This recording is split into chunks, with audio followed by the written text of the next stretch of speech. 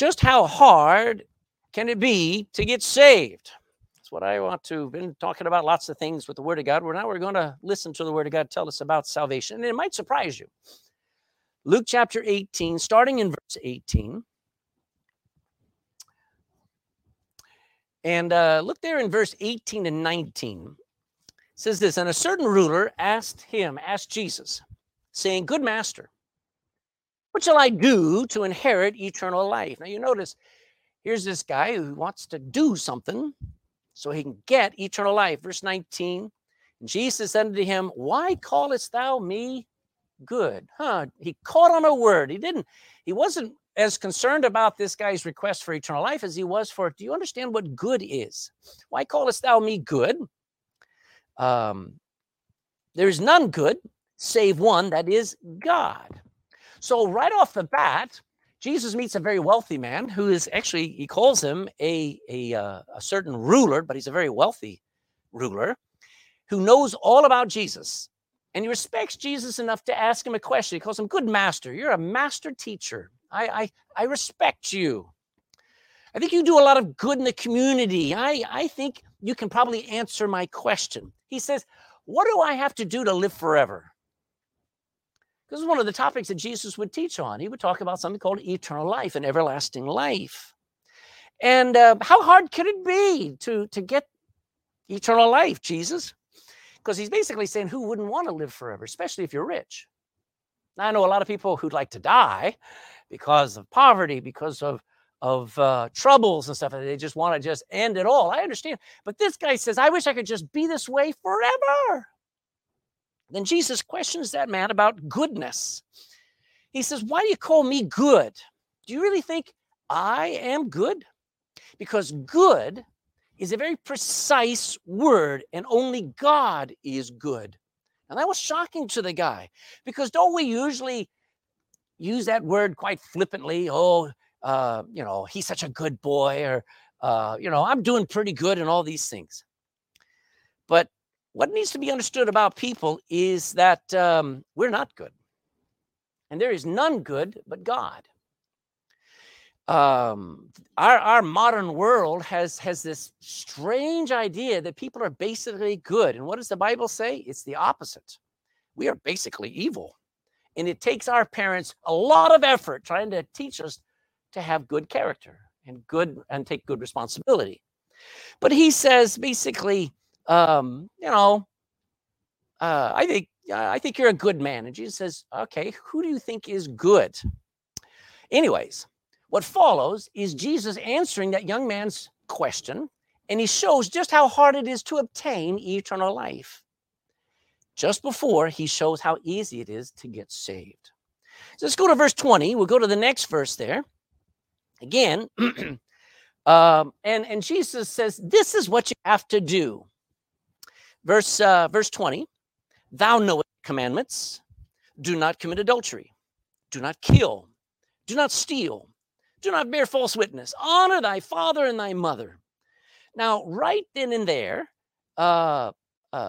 he basically says, what you got to do is you need to obey those 10 commandments. And Jesus doesn't list all 10 of them. Did you notice that? He only listed 5. He said, don't commit adultery. That's actually commandment number 7.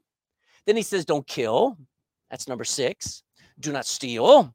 That's number 8. Don't bear false witness. We say lie. That's number 9. And then he says, honor thy father and mother. And that's commandment number 5. Then Jesus stops right there, which is kind of unique because that sort of gives this man who's been paying attention, and he's like shocked because Jesus doesn't go through the other 5, especially the last one. Anybody remember what the last commandment is? Thou shalt not covet. He skips that one for good reason, and he skips one other one, which is even bigger. Jesus is going to show us why in a few minutes. And that's when the young man says, yes, wow, great job. Look at verse 21. And he said, all of these have I kept from my youth up. I'm a pretty good guy. I've been a good boy, all right? He basically is saying, I am worthy of eternal life, I think. And that's his personal view of himself. Have you ever met anybody who thinks they're pretty good? They're kind of more than they really should be. This man is looking at himself, and he sees himself as better than he really is. And that's the shame with the modern world, because all of advertising and marketing and even instruction, and that's where it's so out of balance, that everybody is constantly fed this idea of you're good, you're important, and you are important. But we've lost an emphasis on, no, you're not good. You need God. No, you're not going to make it to heaven. You're going to go straight to hell unless you get born again. We have no influence on society, and especially on young people, to put the fear of God in them so they take God seriously. They think, I'm pretty good. I honor my parents. I haven't stolen in 10 years. I don't remember the last time I lied. It's very convenient. Then Jesus asks about that first commandment. He's going to go right there. He says, what about the first commandment? Verse 22, now when Jesus heard these things, he said unto them, yet lackest thou one thing. Sell all that thou hast. Remember, he's very rich. And distribute unto the poor, and thou shalt have treasure in heaven, and come and follow me. Now, the first commandment in Exodus chapter 20, let's go back over there. Hold your place here. Go to Exodus chapter 20. We only have a few cross references this morning. We'll mainly spend the time in Luke.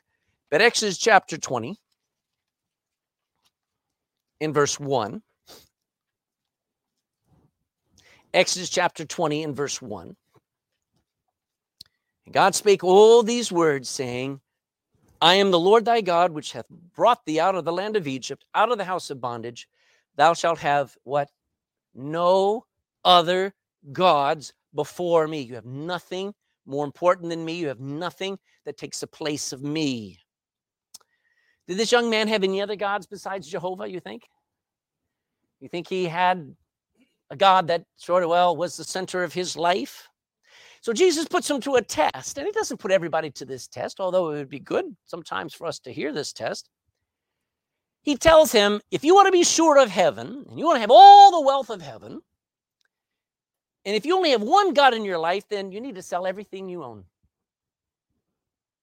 You need to give it all away, not to your family. I mean, it'd be easy if you were a wealthy man to pass on the inheritance to your children, wouldn't it? Jesus didn't say that. It would be not as easy, but it would be possible to pass it on to somebody that you think is worth you giving the money to and passing on all of that wealth to. You'd say, well, maybe, my best friend or whatever. But Jesus said, no, I want you to give it to the undeserving poor. The poor who could never, ever pay you back. The poor who you don't even know. They're faceless people to you. And then I want you to decide to come and join me. I want you to follow me. Live like I do. Do what I say. Turn away from the world and just follow me. And when Jesus said that, it ended it for that ruler. Look at verse 23. And when he heard this, two veries in this verse. Look what he says. The very means really, really.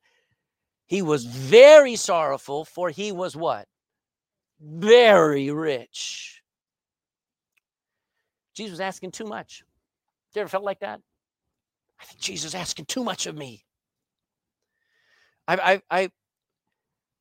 It's impossible to give away all that I owned to the poor.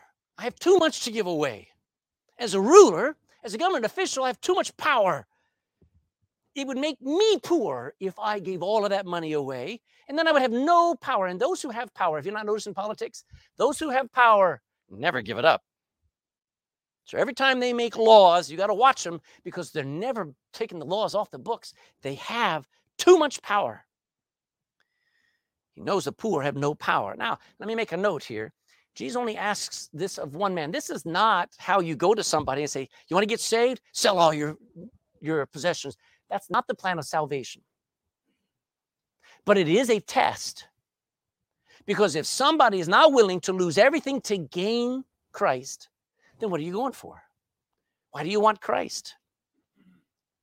So Jesus was testing this man's willingness to actually do whatever it took to obtain this thing he thought he needed, which was eternal life. Go to Matthew chapter 16, still holding your place in Luke, Matthew 16. Matthew 16:25.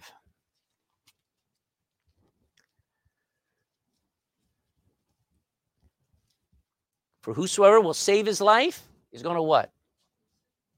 If you walk away from Jesus Christ right now and you think, well, I'm holding on to my life, I don't want to lose my life. If you try to save your life, you are going to, and then you're going to lose it.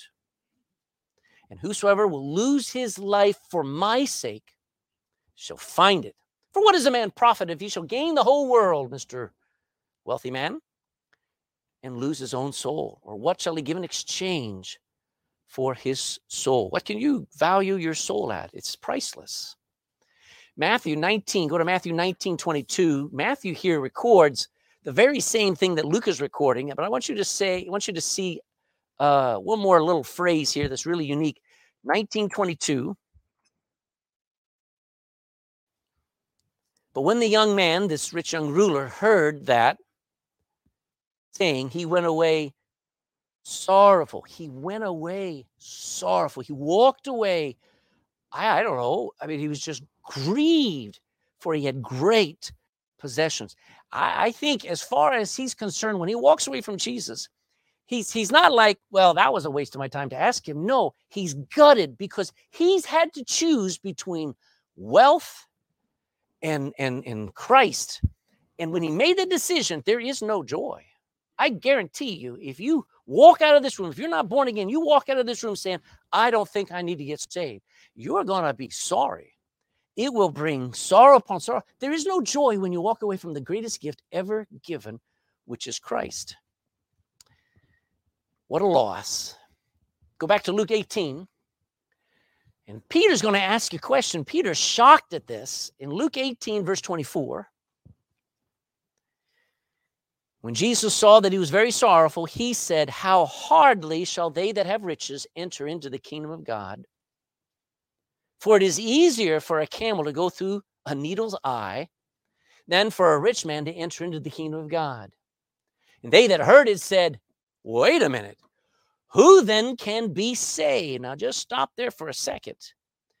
Jesus is smashing the wrong ideas about riches and poverty. Here was a rich man that Jesus didn't bend over backwards to welcome in heaven. Normally, when you have a very wealthy, powerful political leader, people change their schedules. They make every effort to give them honor and to make them feel welcome and to do whatever they need done, don't we? That's what we feel about people who have power and people who have wealth. We think, stop the bus. Let's see what this person is asking. He's important. And here's Jesus not bending over backwards to try to accommodate this rich man. Proverbs 14:22 says, wealth makes many friends, but it ends in the grave. Money's not going to go with you. Somebody once asked and said, man, that guy died last week. He had 9 million euros. How much did he have left after he died? And the man responded and said, all of it was left behind. Can't remember how it said it. The point being that you leave it all behind. This man is a shocker because as far as they were concerned, they had stopped the entire procession to listen to this man ask this question. Why didn't Jesus make it easy for this guy to get saved? Why didn't he just say, oh, just do this, just believe this? You see, everyone knew how impossible it was to squeeze a camel through the needle's eye. It just wasn't possible. And they're watching, as Jesus says, riches are a hindrance to get saved.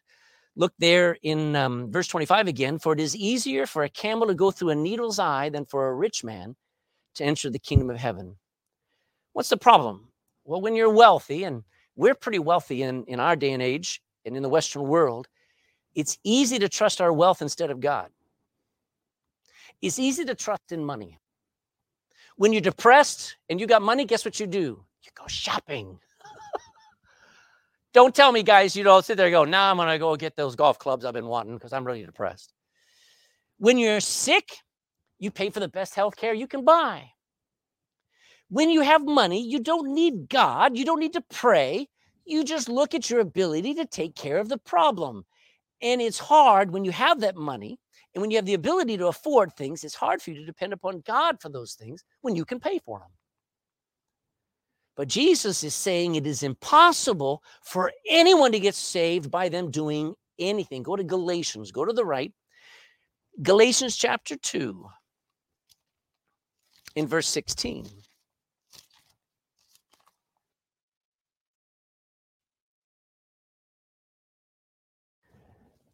If you believe in anything more than trusting Jesus, if you believe in your money or if you work hard to have money so that you don't have to ever have anybody's help, I understand all that.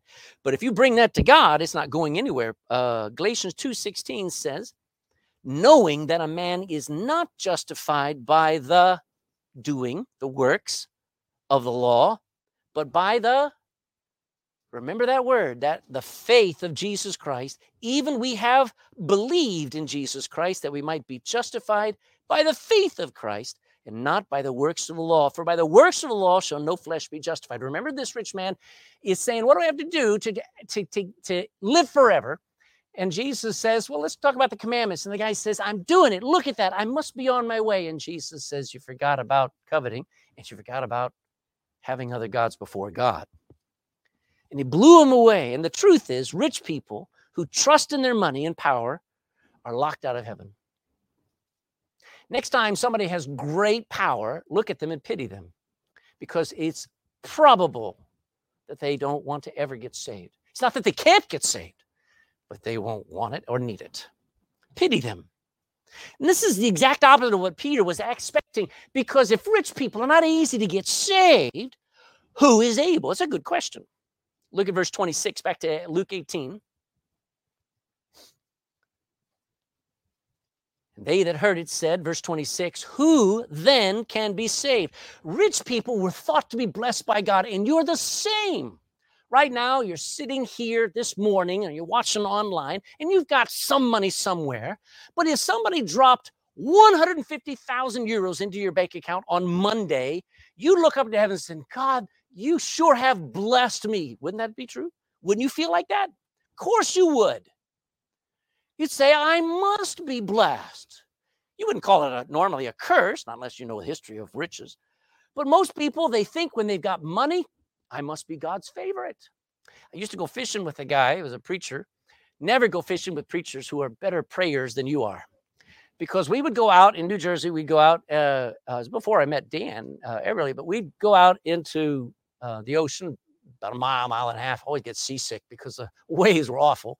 But we get out there, and what was this other guy? Brother Horton was his name. He'd throw the line out. You know what he'd be praying? Lord, you know I'm your favorite.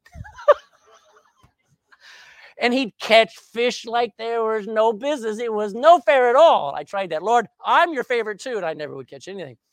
But he's out there, and he'd always pray, Lord, you know I'm your favorite. And he'd pull it in. I hate that. But when you've got money, you feel like you're God's favorite. Now let me play the other side of the coin. When you are broke and when you don't have two pennies together and you are going from doctor visit to doctor visit and you can't pay the rent and you're being kicked out of the house and your kids won't talk to you and you are broken and poor and you're a beggar, you feel like you're cursed. Those are the natural conclusions we make about our money and our lack of it. So Peter's looking at him saying, hey, rich people, we thought they were blessed of God. And surely none of us poor people who are cursed have nothing. We have nothing to offer God. We have no successes in life. None of us could ever hope to be saved. And Jesus answers wrong. Jesus answers wonderfully. Look at verse 27. Luke 18. Verse 27, and Jesus said, the things which are impossible with men are possible with God. Isn't that wonderful? You see, guess what? Getting the gift of eternal life is impossible for any one of us to earn. You can't go out and just do something and get it. How hard is it? It is impossible with men. Does that make sense? It is 100% no doable. End of story. But who's it with? You see, salvation, Jesus answers, salvation is God's effort, not ours. With men, it's impossible, but not with God, even for rich people to get saved. No matter how religious or how good you may be or how rich or how poor, salvation is God's effort, not our own. And that means the good news is anybody can get saved because God saves. Peter hears all of that and starts putting some things together in verse 28, and he says this. He says, then Peter said, lo, we have left all and followed thee. Verse 29, and he said unto them, verily I say unto you, Peter, there is no man that hath left house or parents or brethren or wife or children for the kingdom of God's sake, who shall not receive manifold more in this present time and in the world to come. What your man was wanting, you've got as a gift, life everlasting. Peter says, hey, we've left everything. We finished off our fishing careers. We left our homes, our plans, our retirements. We left it all so we could just be with you, Lord. We want to be like you. And Jesus smiles and says, hey, you haven't lost anything. You know, when you got saved, you remember, I remember thinking about that night as it had been several weeks that I heard the invitation at the end of every message. It was like there was a pull against my will to come to Christ and to repent and to get saved. And it passed through my mind, what are my friends going to think? And I started to worry about, what does this mean? Am I going to be a fanatic? Am I going to be, weird? And all these things, stupid things going through your head. And you think, what am I going to lose? And you know what I found out after I got saved? I lost nothing. I lost nothing. And whatever, quote, friends I think I lost, they weren't my friends to begin with. If you're saved, you're blessed. He's looking at Peter, who's got a wife back home. He's not making any money. He's not fishing, and he's with Jesus all the time. And he's like, and Jesus says, you're a blessed man. And have you not ever thought about how blessed you are as a Christian? You say, well, when I got saved, I lost everything. Did you? Did you really? You may have nothing in your pocket, but you have eternal life in your soul. And on top of that, Jesus says you have more now than ever if you think about it. You really do. You probably have a husband or a wife that you would not have gotten if you weren't saved. You probably have health. You got a bit of sanity, if there's any left. You're probably more blessed now than you ever could have been before. You might have had some money, but you would never have been happy. That rich man so wanted to live forever, and Peter already had it. Isn't that funny? But Jesus then says eternal life comes at a cost. Pick up there in verse 31. Then he took with him the 12, and he's planned this out. He says, we need to go for a walk, guys. And he took unto him the 12 and said unto them, behold, we go up to Jerusalem. And as they're walking, he says, and all things that are written by the prophets concerning the Son of Man shall be accomplished. They're going to happen. For he, the Messiah, shall be delivered unto the Gentiles, and shall be mocked, spitefully entreated, and spitted on, and they shall scourge him and put him to death, and the third day he shall rise again. Now, Jesus, you may not realize it, but Jesus basically tell him, this gift that I'm offering called eternal life doesn't cost you a penny, but it does cost somebody. It's going to cost me. You cannot do or pay anything for the gift of eternal life. Why? Because it's a gift. But somebody's got to pay for a gift. I mean, they're asking everybody to buy their Christmas gifts now. I wonder, I imagine there could be two sides of that thing. Number one, they want to get the economy back up, so people are going to spend money now and then spend more money at Christmas. That's just how things work. But spend, and gifts are free until you're the one that's giving it, isn't it? So Jesus says, I will pay for that gift. Just as was prophesied, he goes on, he says, all the things that were written by the prophets there in Isaiah 53, in Psalms 22, Psalm 55, in Genesis 22, and 24 more scriptures. Jesus says, I'm going to have to do everything the Bible says has to be done to save you. And then he foretells the greatest news that's ever going to be preached, that he saves. What is the good news? The good news is you tried living by the commandments. And how'd that work out for you? You fail, don't you? Let's go through them, all right? Oh, you've tried this religion, and you've tried that religion. You've tried meditation. You've tried all kinds of things. Let me tell you, it's Jesus that saves. That's the good news. Now, to us who've heard it all our lives, maybe, or for years, we take that for granted. But Jesus is saying the death, the burial, and the resurrection of himself. He was the one that was cruelly mocked and murdered. He was the one that they put away in that tomb, thinking that they had done away with him. He would not bother them anymore. And he's the one that got up out of that grave. That's the gospel message that is preached today, and it still saves because it takes all the pressure off of me. What does it leave us? It leaves us with a bit of confusion. Look in verse 34. I like this. Verse 34, after Jesus talks about what's going to happen down to Jerusalem, they understood none of these things. This saying was hid from them. Neither knew they the things which were spoken. They're like scratching their head going, duh. So they just kept walking. But Jesus wasn't finished yet. He's got one more thing to do, and that's where we're going this morning. Very briefly, look in verse 35. He gives an illustration of how anybody can get saved. Verse 35. If only that rich young ruler had stayed around, he would have seen this, what we're about to see, and would have made all the sense of the world. Verse 35. It came to pass that he was come nigh unto Jericho, and a certain blind man sat by the wayside. What was he doing? All right, normally in that day, if you were blind, you couldn't work. There was no government subsidies. You counted on people who would give out of a heart of charity, and he's begging. Contrasted with that rich man. Remember, this guy has nothing compared to the guy who has everything except the ability to live forever. This blind man begging then notices an opportunity passing. Look in verse 36. And hearing, now his eyesight may be bad, but his ears are real good, all right? And hearing the multitude pass by, he asked what it meant. What's going on? Is there a parade? Somebody important?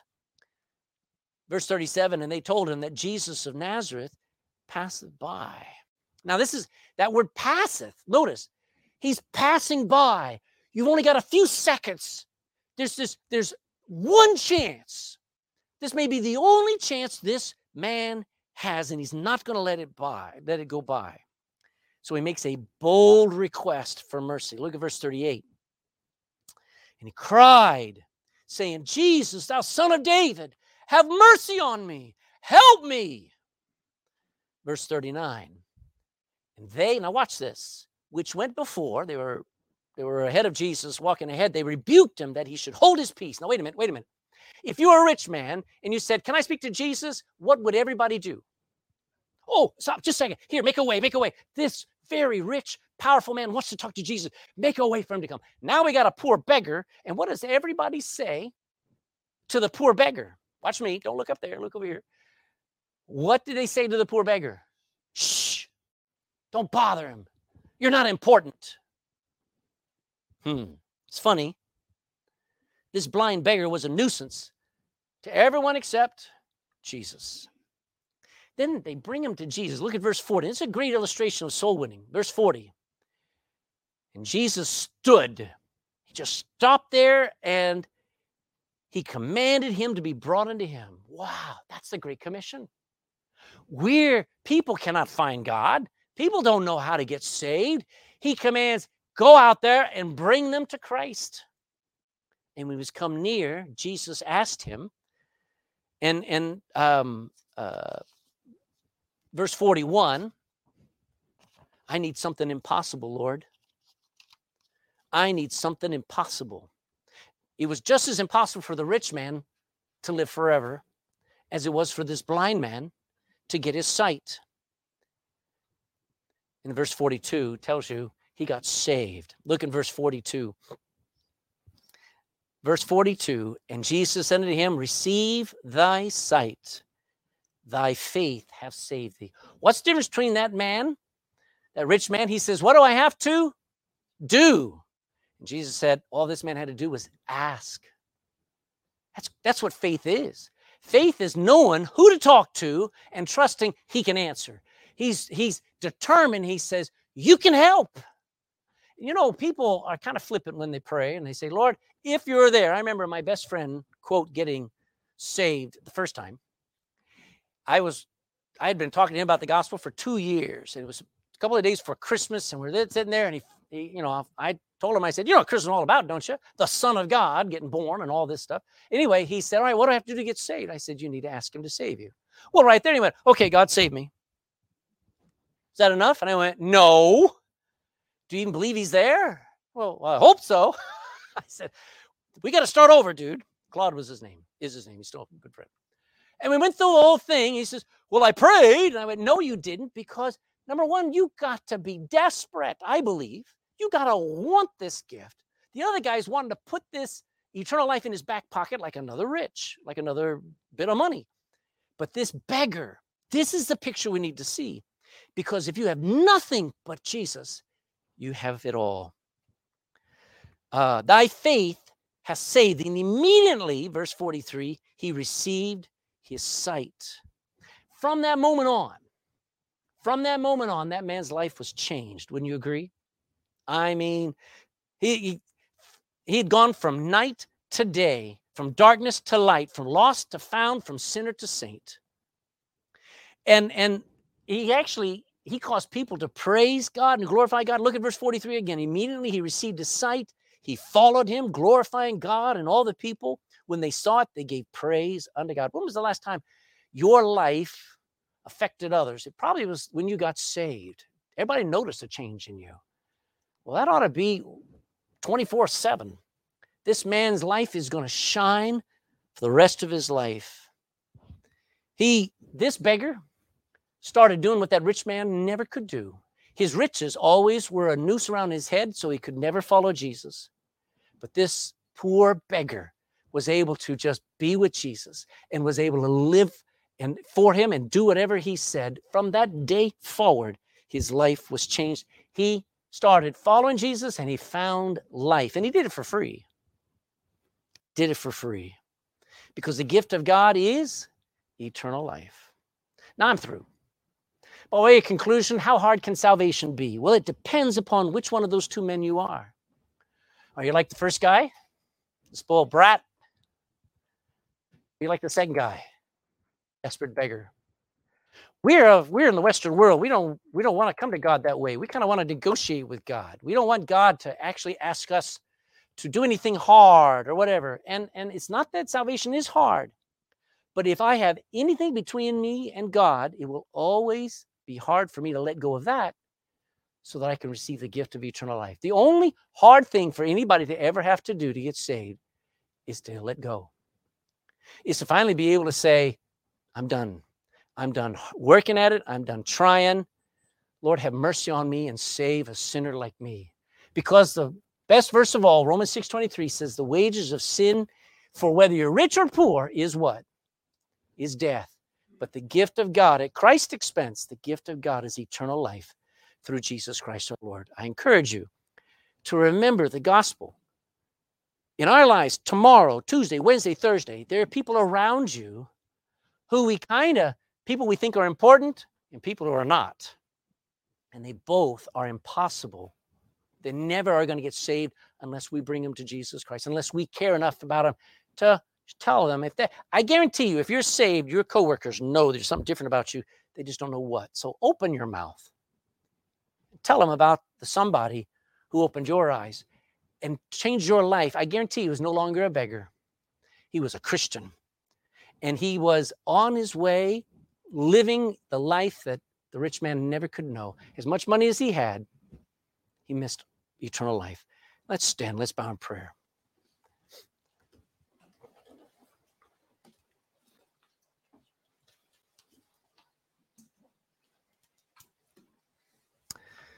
Oh, God in heaven, What does it take for a person to get that gift of eternal life? Most people, even though they hear a message like this, would still answer, well, I'm a pretty good person. And they'd be just as confused as Peter, James, and John were about your part in our salvation, which is everything. Peter, already having, by faith, just abandoned everything, started to follow your son. Didn't realize what he already had just by that life. I pray we're not that confused. I pray we would realize that we are blessed people if we're saved. But if we're not saved, we're one of those two. We think we're okay, and we will just go off into a Christless grave, or we're a desperate beggar. And this may be the only moment that you have. Lord, I pray that somebody this morning would, with their heads bowed and their eyes closed, would cry out and say, God, I've wandered far away. Now I'm coming home. I'm going to trust you. I used to think I could be good enough, and you would overlook all of my past, and you'd say, all right, come on in. But I come to find out, no matter what I do, I'm never getting in. So Lord, I pray somebody would get saved today, and I pray every Christian would realize this world doesn't know.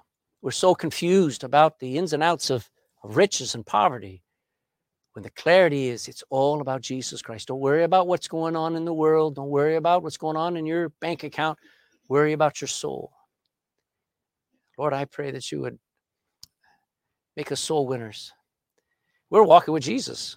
We're blessed. But there are people who are crying out right now that they don't know who to cry to. They don't know where to turn to.